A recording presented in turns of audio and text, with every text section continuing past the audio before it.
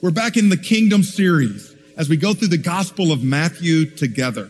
We're walking through this gospel. Will be in Matthew chapter 1 today. We're going to go back to that same passage that our director of adult communities, Cam Stephen, preached on last week, which, by the way, if you missed last week, I highly encourage you to go to our website. It is one of the best sermons on the Trinity that I've ever heard. Cam tackled the tough topic of the Trinity and did an outstanding job of really driving it home down to our level, down to a ground level. So I encourage you to go and check out that sermon. We'll be back in that passage again today in Matthew chapter 1. You can open up your Grant Memorial app to the passage. You can also open up your chair Bible to page 1468.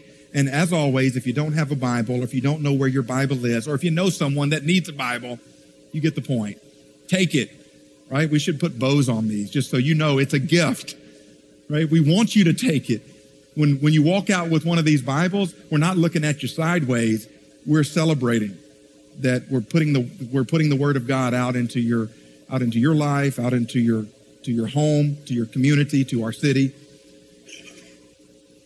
There's a famous quote by Gandhi where he says, "I like your Christ, I do not like your Christians. Your Christians are so unlike your Christ." And having worked with millennials, with young adults, with college students for a lot of years, you hear this often of, I like Christ, but I don't like the Christian. I like Jesus, but I don't like the church. And my response, as I've grown in my faith, as I've matured as a Christian, my response now is, really? Really? What Christ are you referring to? What Jesus are you in love with? I want to seriously question those presuppositions of the real Jesus as opposed to the one that we've made in our own image. What Jesus was Gandhi referring to when he said, I like your Christ, but I don't like your Christian? And when I talk to young adults, especially a younger generation, when they have this reaction against the institution, my question is, tell me about this Jesus that you like so much.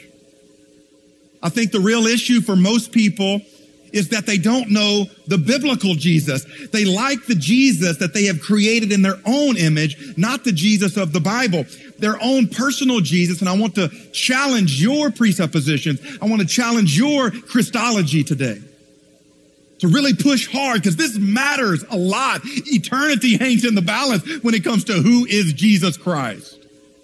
And last week, Cam just nailed it. Jesus is God. Other people said it about him. He said it about himself, not just once, but multiple times. So how does your image of Christ align with how the Bible defines Jesus? Many have their own personal Jesus that looks more like a mixture of Dumbledore and Gandalf, or a mixture of Mr. Rogers and Deepak Chopra. Jesus sounds like Oprah. Then the Jesus of the Bible. We all have a tendency, listen, to reimagine Jesus through the lens of our own lifestyle. We reconstruct Christ around our contemporary culture. Rather than bringing our presuppositions to the Bible of, I know who Jesus is, and I'm going to the Bible to find evidence to support my preconceived Christ, I go to the Bible in order to fashion my conceptions of Christ. It's the Bible that shapes and molds our Christology, not our opinions, not your family of origin, not the denomination. It's not Grant Memorial that defines who Jesus is. It's not John, a pastor. It's the Bible that determines who Jesus, the real Jesus, the biblical Jesus. Listen closely to this quote from the book Radical by David Platt. We are starting, he says, to redefine Christianity. We are giving in to the dangerous temptation to take the Jesus of the Bible and to twist him into a version of Jesus we are more comfortable with. A nice, middle-class, North American Jesus. A Jesus who doesn't mind materialism and who would never call us to give away everything we have. A Jesus who is fine with nominal devotion that does not infringe upon our comforts because after all, he loves us all just the way we are. A Jesus who wants us to be balanced, who wants us to avoid dangerous extremes, and who for that matter wants us to avoid danger altogether. A Jesus who brings us comfort and prosperity as we live out the Christian spin of the North American dream. We are molding Jesus into our image. And the danger now is that when we gather in our church buildings to sing and to lift up our hands in worship, we may not actually be worshiping the Jesus of the Bible. Instead, we are worshiping ourselves. Oh, that hits me hard. So I want to really question our Christology, our theology of Christ, which everything flows from. Everything flows from how we answer the question, who is Jesus Christ? When you peel back the layers of all the questions we could ask, of all the lessons we could learn, that is ultimately it.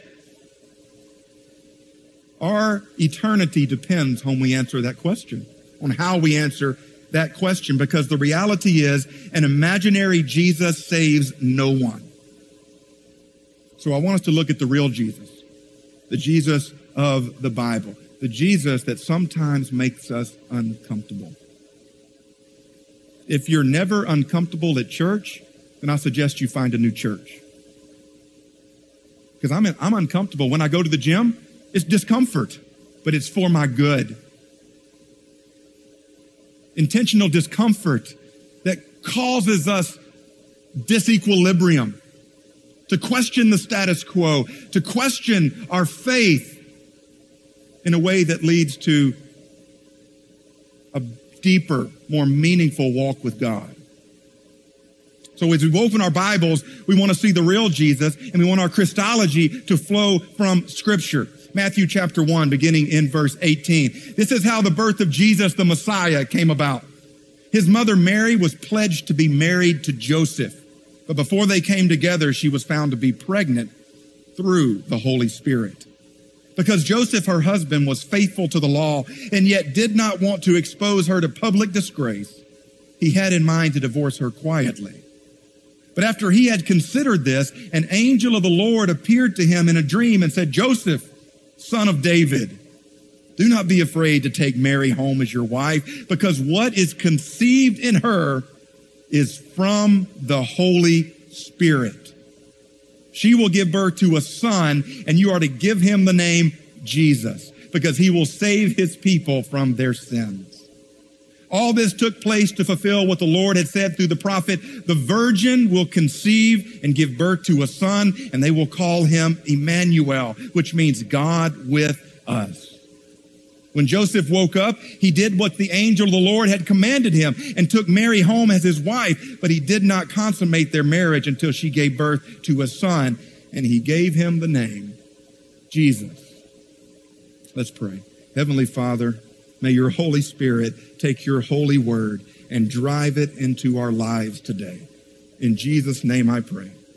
Amen. One day, Larry King was asked, if you could interview anyone, who could it be? His response may surprise many of us. He said this, Jesus Christ. In an obvious follow-up question, King's interviewer responded, what question would you ask Jesus? I would ask him, Larry said, if he was indeed virgin born, because the answer to that question would redefine history. So today I want to tackle the topic of the virgin birth.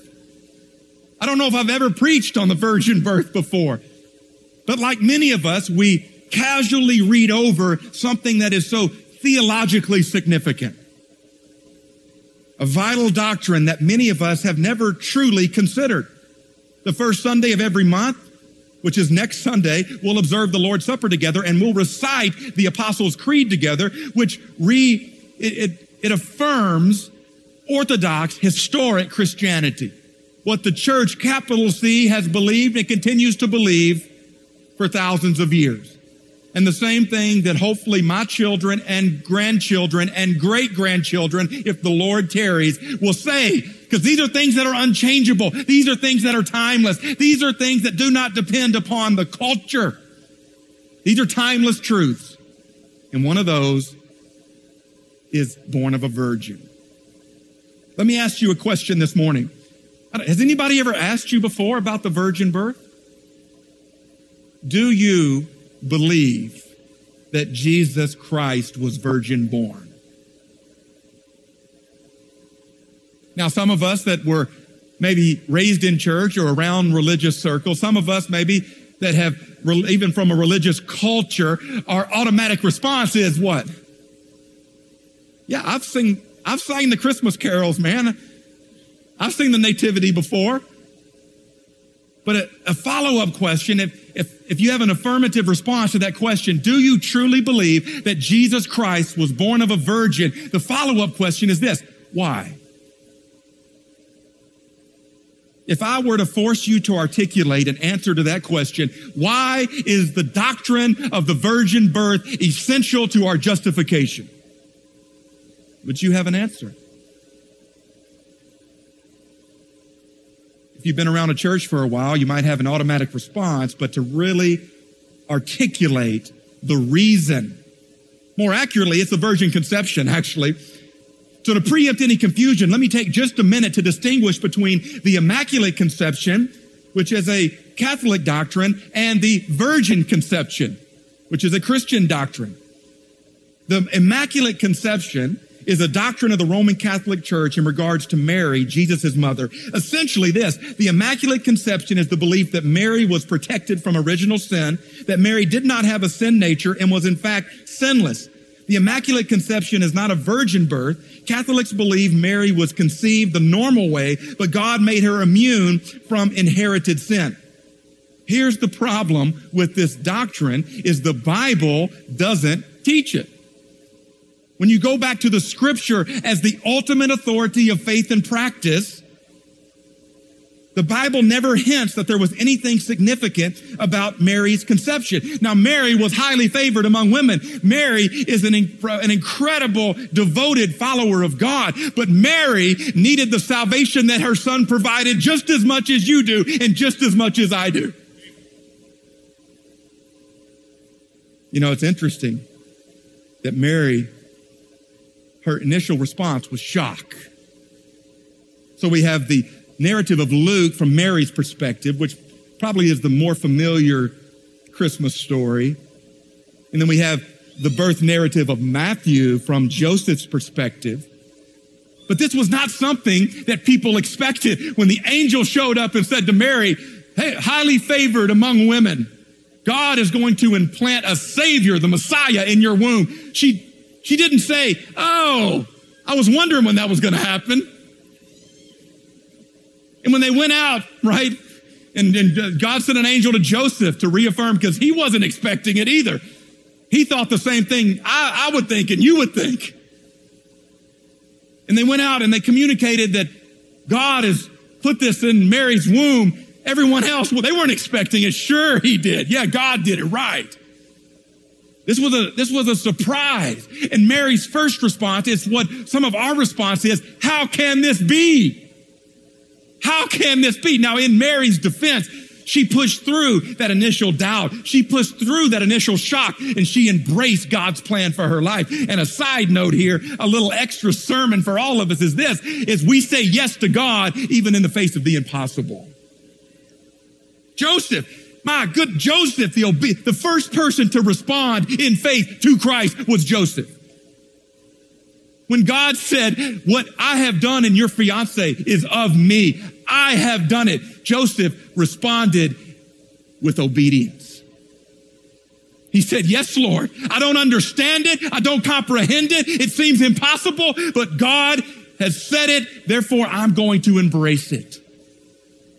So you have Mary and Joseph that push through their shock, that push through their disbelief, and they believe in faith. So when it comes to the Immaculate Conception, at best, it's extra biblical. At worst, it's unbiblical. Some believe that Mary was a perpetual virgin. But the question we need to always ask of things that I say on Sunday, of things you hear anywhere else, regardless of the label on the building. You hear things on YouTube, you hear things online, you see things on social media. The one thing you should always ask is, what does the Bible say? What does the Bible say? And the Bible says that Joseph and Mary didn't consummate their marriage until after the birth of Jesus. But after Jesus was born, Mary had a lot of other kids. That's what the Bible says. I think it's 4 brothers and at least 2 sisters. Right? So that's what the Bible says. I'm not trying to diminish Mary. Right? Mary, I think in Baptist churches in particular, we have a tendency to diminish Mary. But you don't want, at the same time, to unbiblically elevate her as well. One theologian, this is the incarnation, God in the flesh. The Word became flesh and made his dwelling among us. That is, God became man. The word for that is incarnation. One theologian said about the incarnation, listen, it is by far the most amazing miracle of the entire Bible, far more amazing than the resurrection, and more amazing even than the creation of the universe. The fact that the infinite, omnipotent, eternal Son of God could become man and join himself to a human nature forever will remain for eternity the most profound miracle and the most profound mystery in all the universe. That's a massive statement. Something that we overlook. Something that we casually read over. One author says this, the virgin birth is posted on guard at the door of the mystery of Christmas, and none of us must think of hurrying past it. It stands on the threshold of the New Testament, blatantly supernatural, defying rationalism, informing us that all that follows belongs to the same order as itself, and if we find it offensive there, it is no point proceeding further. Is the virgin conception an optional accessory to your faith? Do you believe that Jesus, the Christ, was virgin born? And if you answer yes, why? Why is it significant for you to believe that? What is the significance of the virgin birth? To begin with, it highlights the supernatural. And a lot of this is flowing from Wayne Grudem's systematic theology. Great. He did a great job of explaining this in a way that was easy for me to understand. Well, not easy. This is one of those like last week. How does the incarnation work? Last week, Cam asked, how does the Trinity work? I don't know. Okay. Guess we're done here. How does the incarnation work? How does God become a man with 2 natures, 1 personality? A divine nature, a human nature. I don't know. But God has given us a mind. He's given us an intellect. He's given us his word. He's given us 2,000 years of church history. We are the beneficiary of brilliant minds that have gone before us. We're not the first to wrestle with these questions. With our Christology. This is probably the area that we're most prone to drift into heresy. When you look in the rearview mirror of the history of Christianity, right? The early church fathers, they would have these councils where they'd bring in hundreds of church leaders. So this is in the 4th and the 5th century. And a lot of it had to do with what we're talking about today, the nature of Jesus Christ. Was he more God than human? Was he more human than God? How do these 2 natures interact? How can that be? And there's lots of heresies that sounded really good initially, but when you really pulled out the scalpel, when you really dug down, man, it really undid the purpose of why God sent Jesus in the first place, to provide atonement for sin, to rescue people from their sins. So what is the significance of the virgin birth? It highlights the supernatural. On one end of Jesus' life is the supernatural conception. On the other end is the supernatural resurrection and ascension. Our modern minds, listen, with our scientific methods, like to edit out the supernatural. But when we do this, we remove God and are left with a lifeless religious textbook. So we find right there at the beginning, at the threshold of the New Testament, an amazing miracle. And at the center of Christianity lies a miracle. It's called the incarnation. At the very heart and soul of our faith, it's supernatural when God becomes a man in the form of a baby. God came to earth as a fetus. How does that work? And like Mary, our initial response is, how can this be? But we, like Mary, need to follow in her footsteps and push through that initial disbelief, that modernistic, scientific rejection of the supernatural. Because when you reject the supernatural, you reject Christianity. There is no Christianity without it. You have a supernatural conception. You have a supernatural ministry. You have a supernatural resurrection, and you have a supernatural ascension.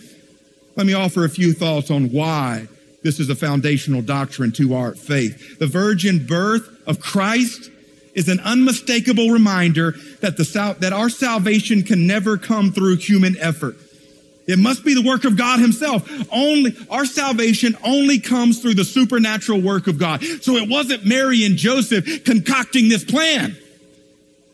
It wasn't Mary and Joseph creating this elaborate strategy to provide salvation to the planet, to humanity. It was God interrupting their lifestyles, their lives.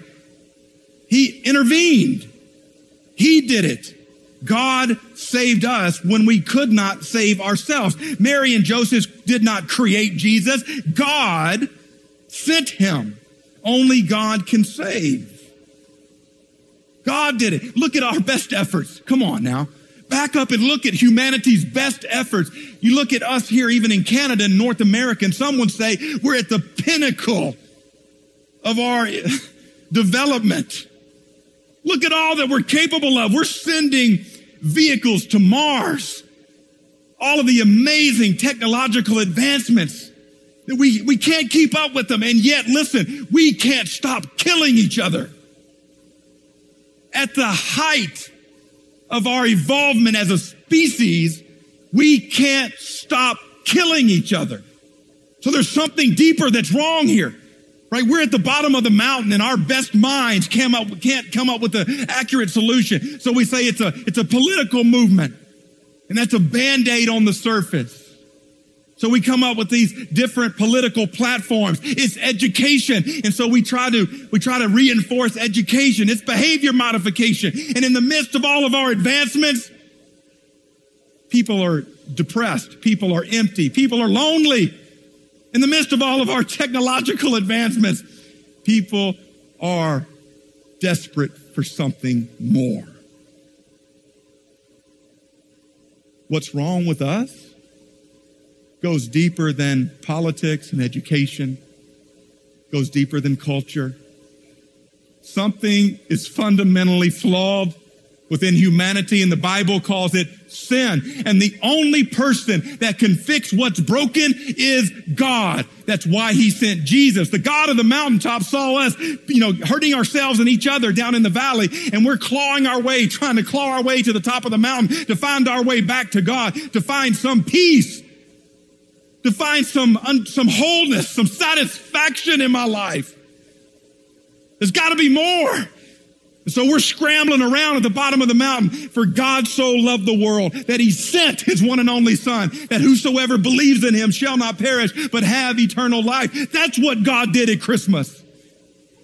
He sent himself in the form of Jesus on a rescue mission to do for us what we never could do for ourselves, what our sharpest minds could never create.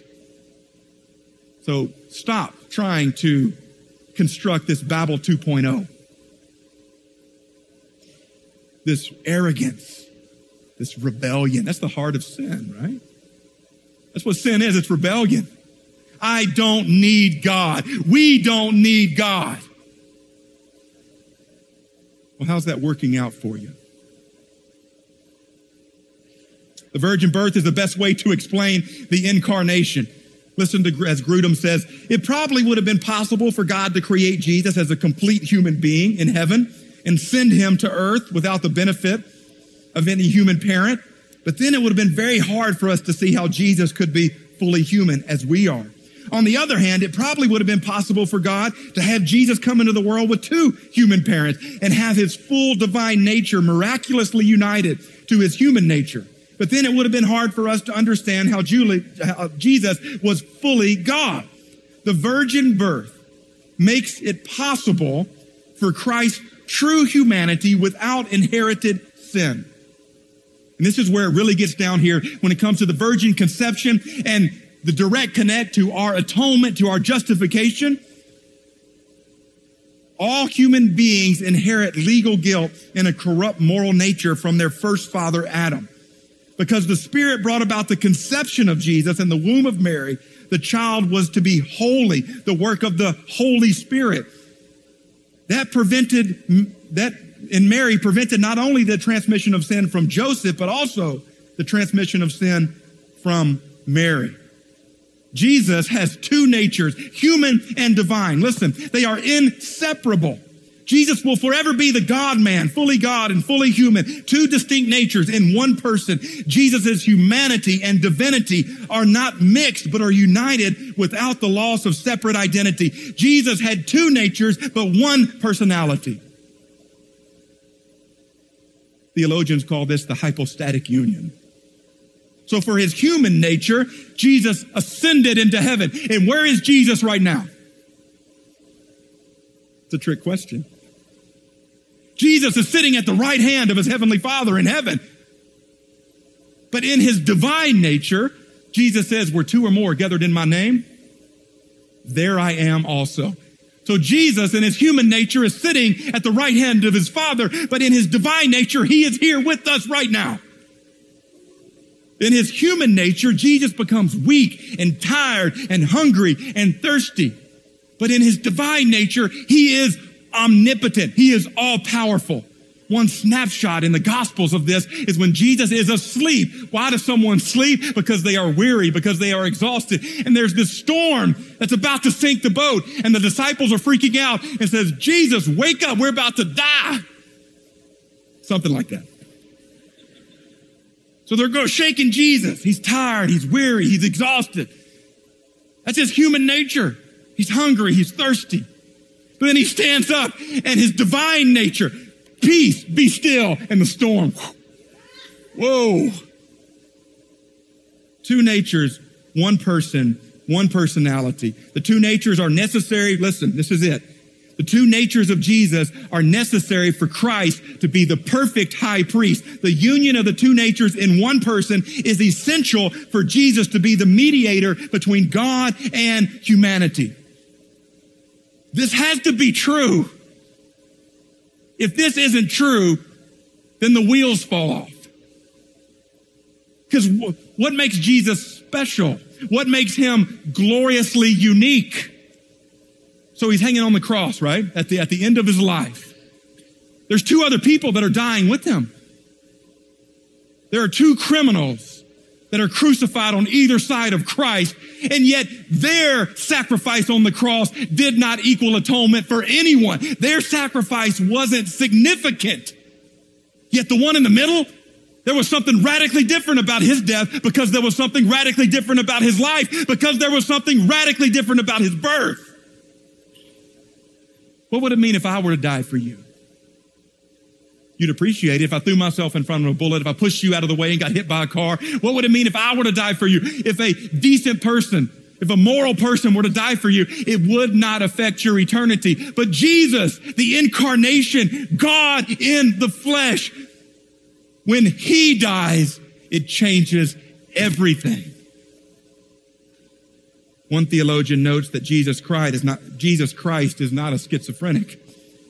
It's not true that in Jesus there are two self-consciousnesses.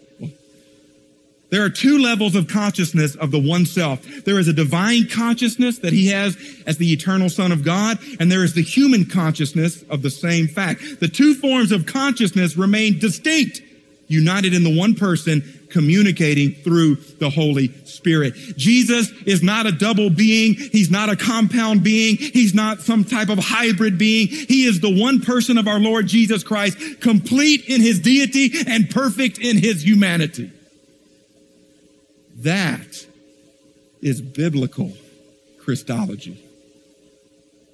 That is who Jesus was, and that is who Jesus is. How does your definition of Jesus match up with the Bible's? But you've pieced together kind of this potpourri picture of Christ over the years. A little bit here, a little bit there. You're creating your own personal deity that fits you.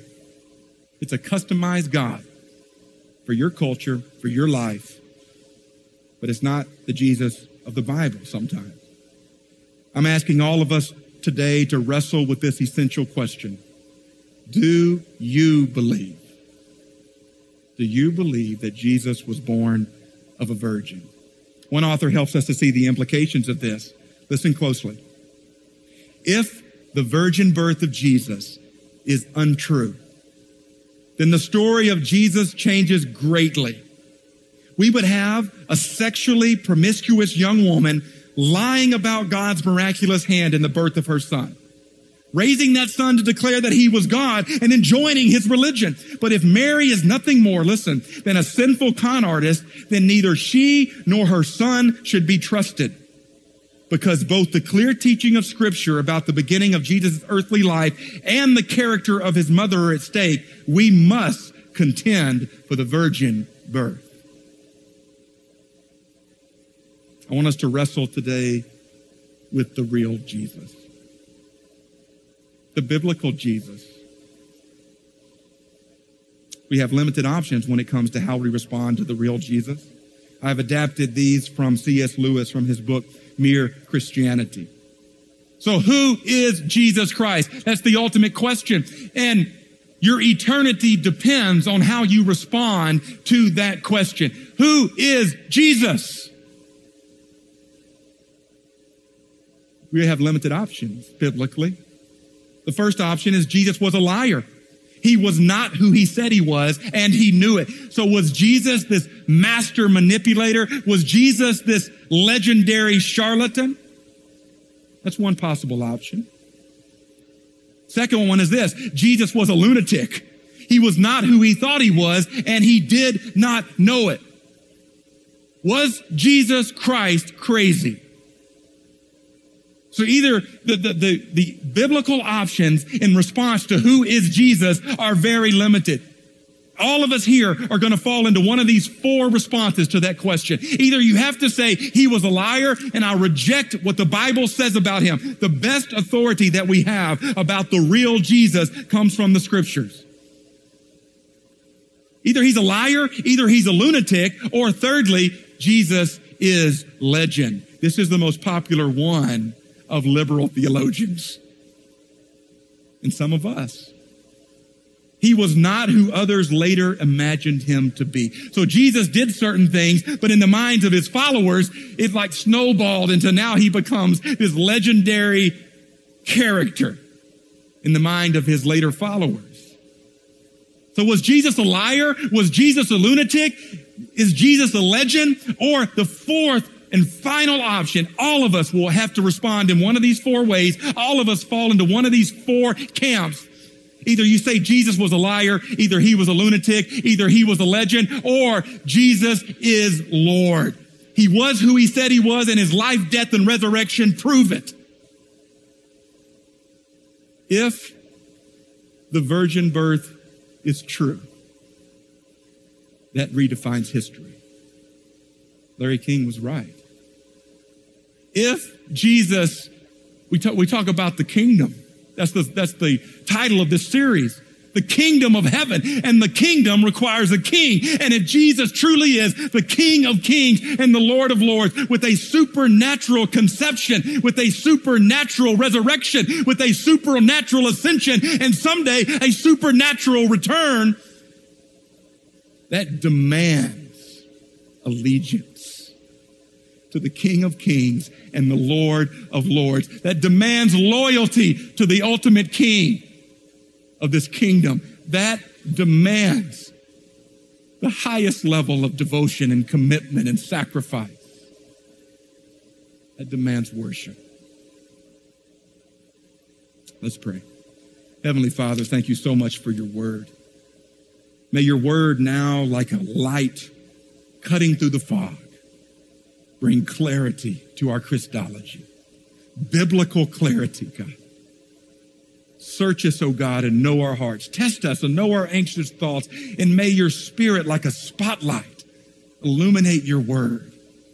And may your word, like a chisel, shape our faith, Lord, our doctrine, our life. May it be the foundation. May your word be the ultimate source of authority for us as we answer that question, who is Jesus Christ?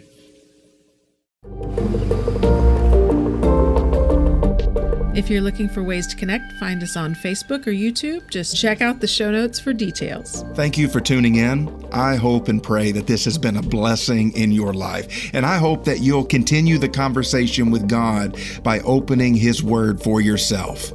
Love y'all.